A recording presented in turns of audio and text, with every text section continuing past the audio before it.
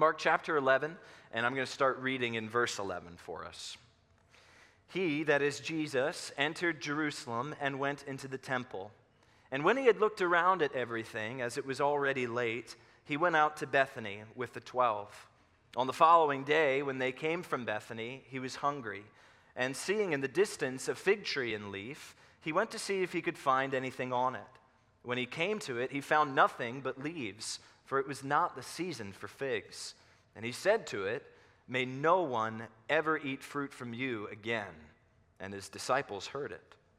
And they came to Jerusalem, and he entered the temple and began to drive out those who sold and those who bought in the temple.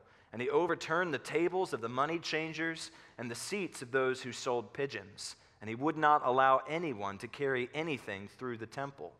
And he was teaching them and saying to them, "Is it not written, 'My house shall be called a house of prayer for all the nations'? But you have made it a den of robbers." And the chief priests and the scribes heard it and were seeking a way to destroy him, for they feared him, because all the crowd was astonished at his teaching. And when evening came, they went out of the city. As they passed by in the morning, they saw the fig tree withered away to its roots. And Peter remembered and said to him, "Rabbi, look, the fig tree that you cursed has withered." And Jesus answered them, "Have faith in God. Truly, I say to you, whoever says to this mountain, 'Be taken up and thrown into the sea,' and does not doubt in his heart, but believes that what he says will come to pass, it will be done for him. Therefore, I tell you, whatever you ask in prayer, believe that you have received it, and it will be yours. And whenever you stand praying, forgive, if you have anything against anyone, so that your Father also who is in heaven may forgive you your trespasses." Father, with our Bibles open now, we pray that you would open up our minds and our hearts to receive its truth. We pray in Jesus' name, amen. I was known growing up for keeping a pretty messy bedroom. In fact, I'm known today for keeping a pretty messy bedroom. But growing up, you better believe that when my mother entered into my room, the state of that room was quickly about to change.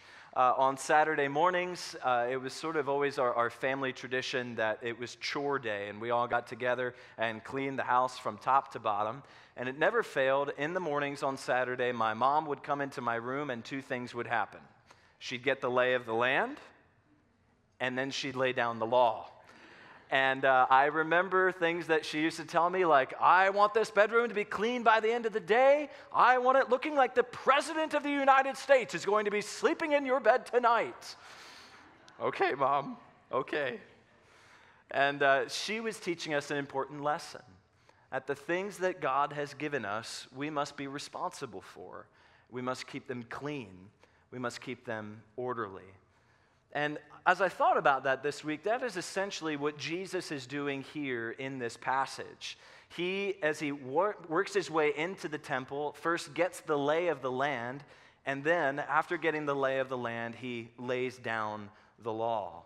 He pronounces judgment upon the mess that the chief priests had made of the ministry of the temple.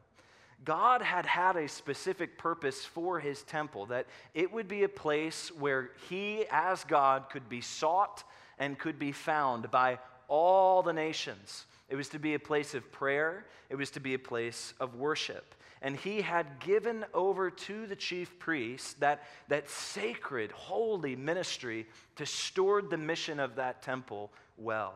They were his people, but they were not pure. He had given them a holy ministry, but they had defiled it. And as we look at this passage, what we're going to see is Jesus is seeking a pure people with a pure ministry.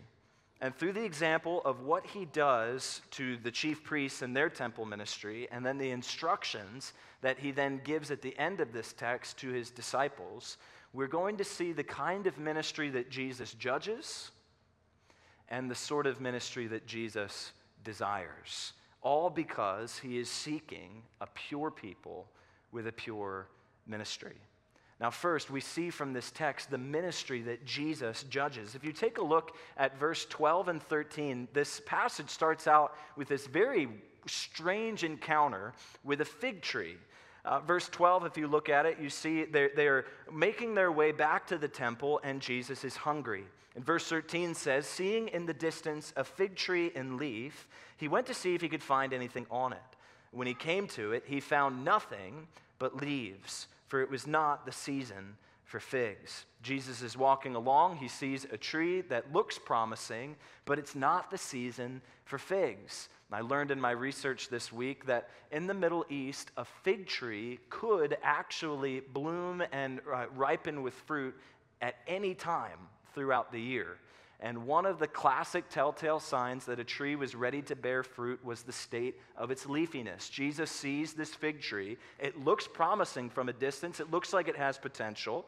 But upon closer inspection, as he gets up close, he sees there's no life-giving fruit there.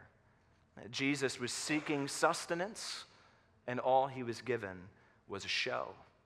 And what does he do? In verse 14, he pronounces judgment upon that tree. What in the world is going on and why he's doing this? What Jesus is doing is he's creating a living parable. He's using this fig tree as a metaphor for what he is about to do in the temple. The temple, as you looked at it, it would have looked very promising. It would have looked like it had a lot of potential, but as you got closer and looked at it with the eyes of Jesus, you would have realized right off the bat, there is no life-giving fruit here. There is no sustenance, no holiness, no help. Jesus judges ministry first, we see. Jesus judges ministry that confuses flashiness for fruitfulness. It confuses flashiness for fruitfulness. Fig trees were used all throughout the Old Testament prophetic books as a metaphor for the chief priests and their ministry within the temple. For instance, in Jeremiah 8, verse 13, God says, when I would gather them, declares the Lord, there are no grapes on the vine, no figs on the fig tree. Even the leaves are withered. And what I gave them has passed away from them. I gave them this ministry to be responsible for, to store it, and they killed it. It's all gone and rotted away. The chief priests had turned God's ministry into a flashy show rather than a means of spiritual fruit. As you walked into the temple in Jesus' day, you would be impressed with all the souvenirs that you could buy, all of the amazing-looking priests that you could consult. When we get to chapter 13, we're going to see the disciples leaving the temple with Jesus. And what do they say? Rabbi, look at all these impressive buildings. Look at all this magnificent stone.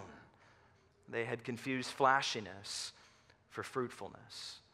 Now, this is not just a problem that happened in the temple, but it is a temptation in the church today, in our ministries, especially in the context we live, where we are part of the sort of the Western, modern, evangelical pop culture. We have our own little Christianity sort of business, if you like. We've made evangelicalism into entrepreneurship.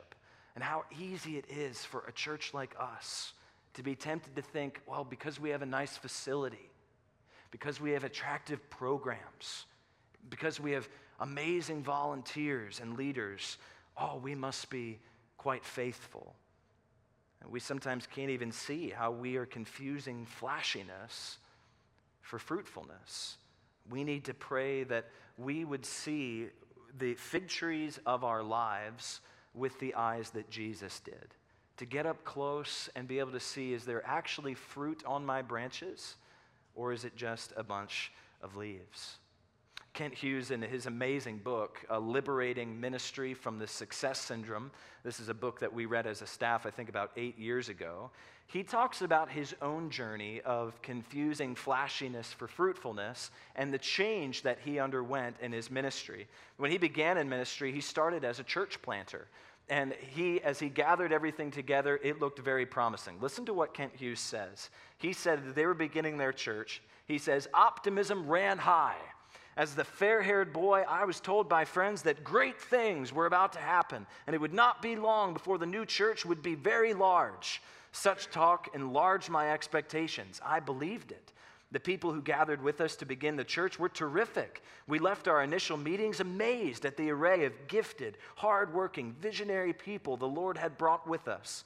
With such people, we expected to grow, and we did things right. Our denomination retained a church growth expert who instructed us in the broad principles and minor subtleties of growing churches. They sent me to seminars on church growth. We obtained aerial photographs and demographic projections, commissioned ethnographic studies, I don't even know what that is, consulted with the county, and chose the target community with painstaking and prayerful premeditation. He goes on, he says, from the start, we had everything going for us. We had the prayers and predictions of our friends who believed a vast growing work was inevitable. We had the sophisticated insights of the science of church growth. We had a superb nucleus of believers, and we had me. A young pastor with a good track record who was entering his prime. We expected to grow, but to our astonishment and resounding disappointment, we didn't. He talks about his journey as he goes through the book. He says he realized what true faithfulness really was. He says our call is to be faithful. In evaluating success, we must all understand that Scripture consistently links success to obedience, our obedience to God's word. What is true faithfulness? Obedience to the call of God through the Scripture. Not that we be an intentionally boring church or that we seek to be irrelevant, but that we never confuse our cultural relevance with spiritual fruitfulness. Jesus judges ministry that confuses flashiness for fruitfulness. And secondly, we see as Jesus makes his way into the temple that Jesus judges ministry that prioritizes personal glory over God's glory going global. He judges ministry that prioritizes personal glory over God's glory going global. Take a look at verse 15. In verse 15, as he makes his way into the temple, he has his sights set on one thing and one thing alone: attacking the commercialism that had entered into the temple ministry. Verse 15, it says, he entered the temple and began to drive out those who sold and those who bought in the temple. And he overturned the tables of the money changers and the seats of those who sold pigeons. Money, money, money. The whole thing had become about making a buck. Buying, selling, business transactions taking place all over the place. Now, just to wrap our minds around this, if you think about Park City Mall, how many of you have been shopping at Park City ever before? You know how large that is. That's a place where you can see a lot of buying and selling going on. Park City Mall is a 33-acre plot of buying and selling. Here in the temple where these things were taking place, it was taking place on the most outer part, the outer Gentile court of the temple. That outer court was 35 acres long. So it's 2 acres larger than Park City, and they're giving Park City a run for their money in the amount of buying and selling that is taking place. In fact, history tells us that the income on any given day in the temple rivaled Herod's temple in Rome. So these chief priests, they are looking just to to line their pockets with all sorts of good stuff. And they seem to have no integrity, because if you take a look at the detail there in verse 15, Jesus overturned the seats of those who sold pigeons. Who sacrificed pigeons? The poor. God had given the pigeon sacrifice, and he had established that so that poor people would be able to also worship him and offer their sacrifices. He welcomed them in. And here the chief priests are even taking advantage of the poor. Well, Jesus has a sermon to give to these folks, and his text is Isaiah 56. If you take a look at verse 17, he begins preaching to them, and this is what he says. Is it not written, My house shall be called a house of prayer for all the nations, but you have made it a den of robbers. If we would go to Isaiah 56, 1 through 8, I encourage you to read that on your own this week. It was our scripture reading in the first service this morning.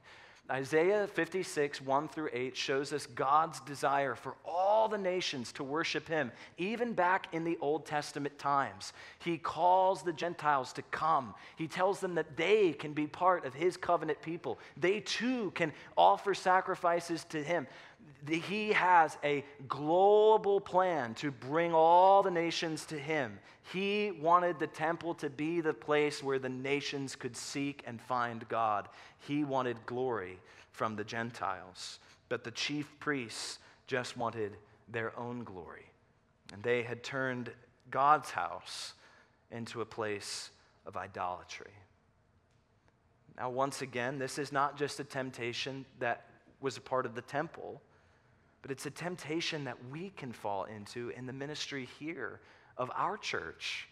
How easy would it be for us to slowly, almost imperceptibly begin pulling all of our resources to building a bigger and bigger empire of Grace Church at Willow Valley, building up our brand, as it were, seeking just to get our name out there and be the best church out there in Lancaster County. And we might even do it in a way that we think we're doing it for God's glory, when really we have a lot of mixed motivation. There's a word that just gives me the heebie-jeebies when it's used in the church. When I hear the word, I can't even say it. Church business. I want to gag just saying it. If you look up in Webster's dictionary the word business, you know what it says? It says business is commercial and industrial transaction. There is nothing commercial or industrial about the living church of God. The church is not a business. It's a missional people.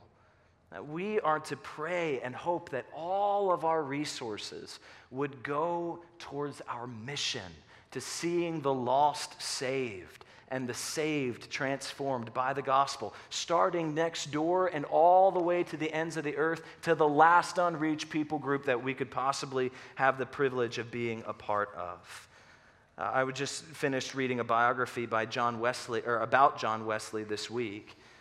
John Wesley, in his lifetime, he was a household name. I mean, his movement blew up that he had over 1 million followers in his lifetime. The Methodist movement had spread out through all of Britain and even into the American colonies. And you know what he said about himself? He said, "I would praise God if the name of Wesley were buried in oblivion, never to be remembered again." And when he died, do you know what he was worth? All he had when he died was his pastoral library and the coins that were in his pocket. Here was a man who was absolutely poor in the things of the world, but rich in the things of the kingdom. He did not confuse personal glory for God's glory going global. And these truths ought to sober us, because when Jesus pronounces a judgment on something, it is final and it is decisive. Take a look at verse 20. In verse 20, they passed the fig tree that Jesus had cursed the next morning, and what did they discover? Verse 20, they saw the fig tree withered away to its root. Peter remembered and said to him, "Rabbi, look, the fig tree that you cursed, it's withered." Here, Jesus, once again, a metaphor, an illustration of what he was going to do to the temple and the temple ministry. It was a precursor of the temple ministry's demise. When we get to chapter 13, verse 2, we're going to see Jesus say, "Do you see all these great buildings? There will not be left here one stone upon another that will not be thrown down." The temple ministry had been defiled, and Jesus had essentially said, "You are done." And what has Jesus been doing ever since that? Ever since AD 70, which we know is the date that the temple was destroyed, ever since, through his life, death, and resurrection, through his redemptive work in the gospel, Jesus has started a new building project. Jesus has been busy all these centuries building a new temple, not one made with physical hands, not a physical temple, but a spiritual one. A temple made up of people from every tribe, language, and tongue. Paul tells us about it in Ephesians 2. He says, "You, the church, are members of the household of God, built on the foundation of the apostles and prophets, Christ Jesus himself being the cornerstone, in whom the whole structure, being joined together, grows into a holy temple in the Lord. In him you are also being built together into a dwelling place for God by the Spirit." And all this because he is seeking a pure people with a pure ministry.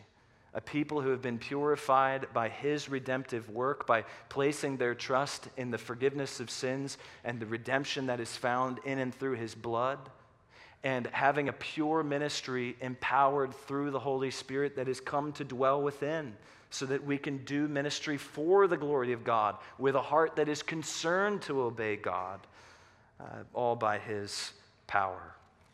Well, all of that has been the ministry Jesus judges, but in the latter half of this text, he gives his disciples instructions on the ministry that Jesus desires, the ministry that he desires. And first of all, we see in his instructions to his disciples that he desires ministry that is God-centered and seeks his power through prayer. Notice the contrast. If you take a look at verse 18, in verse 18, what were the chief priests focused on in their ministry? Verse 18, it says, "The chief priests and the scribes heard it and were seeking a way to destroy him, for they feared him, because all the crowd was astonished at his teaching." They were consumed with themselves, with losing their platform, with holding on tight to the power that they had in and through the temple ministry. Jesus, on the other hand, when he begins his instructions for his disciples, starts in verse 22 by telling them to be God-centered in their ministry. Verse 22, he says, "Have faith in God, not in yourselves, not in your own know-how, not in your own methods. Faith in the Lord," God-centered ministry. And this faith and trust in the Lord, he says, will be exemplified through prayer. And not just ordinary run-of-the-mill prayer, but wrestling prayer, faith-filled prayer, eager prayer. Take a look at verse 23. Jesus tells us what kind of prayers he wants his disciples, his church, to pray. Verse 23, he says, "Truly, I say to you, whoever says to this mountain, 'Be taken up and thrown into the sea,' and does not doubt in his heart, but believes that what he says will come to pass, it will be done for him. Therefore, I tell you, whatever you ask in prayer, believe that you have received it, and it will be yours." We must be a praying church if we long to see God's power at work. I was reading a biography recently of a pastor who lived in Scotland in the 1800s, and he was enabled in his day to see an amazing revival in his town. And in the biography, someone asks him, what sort of sermons were preached, and what were they about that caused this revival to take place? And you know what he said? He said, "We can talk about the sermons that were preached, but a better question would be, what were the prayers that were prayed, that the Lord blessed, that brought revival down?" See, it is a truth that a church without prayer is a church without power. A church that does not pray is a church operating on the basis of the flesh and not the Spirit. We need the power that God alone can give in and through us. I heard Alistair Begg tell a group of pastors recently that prayer is the work. Ministry is just reaping God's answers. When people walk through our doors, Grace Church, I wonder sometimes, do they leave sensing that we are truly a praying church? Are we a church that really, earnestly wrestles with the Lord in prayer? We need to be praying. We need to be praying for the teaching of the Bible that happens, whether behind here in the pulpit or in an ABF class on a Sunday morning or a Wednesday night, or even down in kids' worship as the children are being taught. We need to pray that in our children's ministry, from the very earliest ages that is possible, that God would grab the hearts of our children and convert them, give them new birth, that they might find salvation in the name of Jesus. We need to pray in our student ministry that our teens would not be consumed with the things of this world, but that there would be a fire lit in their hearts to want to do amazing things for the kingdom, to leave high school and go into college and geared towards doing kingdom work and not building up themselves to just make a great name for themselves. We need to be praying for the parents in our church who are raising kids. We need to be praying for older adults in our church that they wouldn't waste the last years of their lives but would be on mission.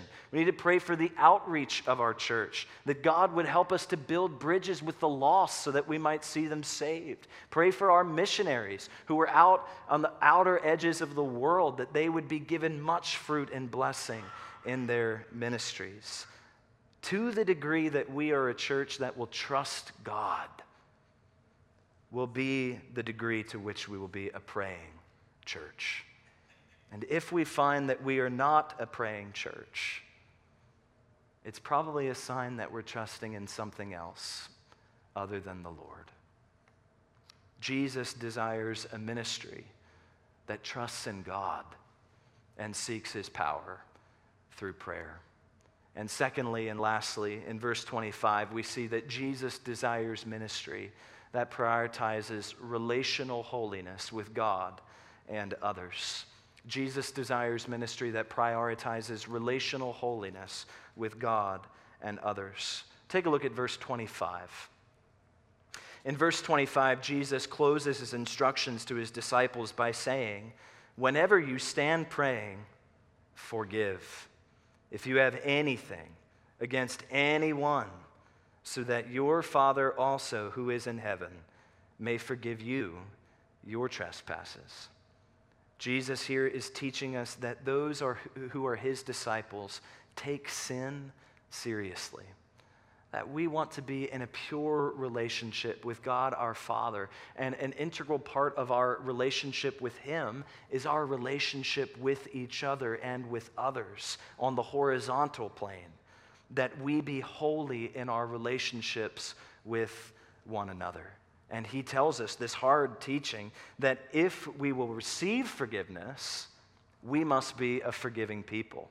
That those who have received God's forgiveness are those who impart forgiveness themselves. This isn't the only place he teaches us this. He teaches us this in the Sermon on the Mount as well, after he teaches us the Lord's Prayer. And he tells us, your heavenly Father will forgive if indeed you forgive others their trespasses.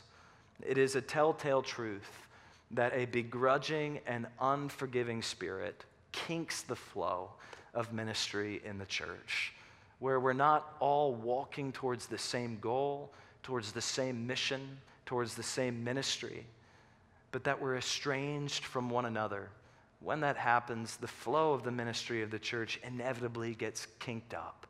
And Jesus says, pursue this relational holiness with me first, and then with others as well, so that you may maintain the mission and the ministry, and all because Jesus is seeking a pure people with a pure ministry.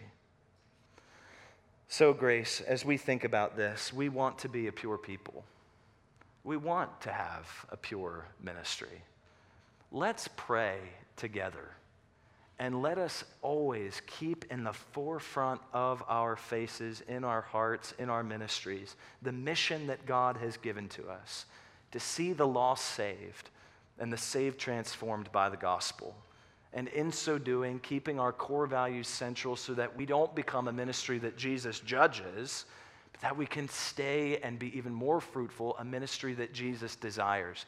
Our 4 core values being God's glory, our focus, the Bible, our authority, the gospel, our passion, Christ Church, our family, and if I can add a 5th unofficially, prayer, our power. Jesus is seeking a pure people with a pure ministry. Today, this morning, as we pray and as we respond, we give our hearts afresh to him to say, Lord, make me pure, that I might serve you in purity.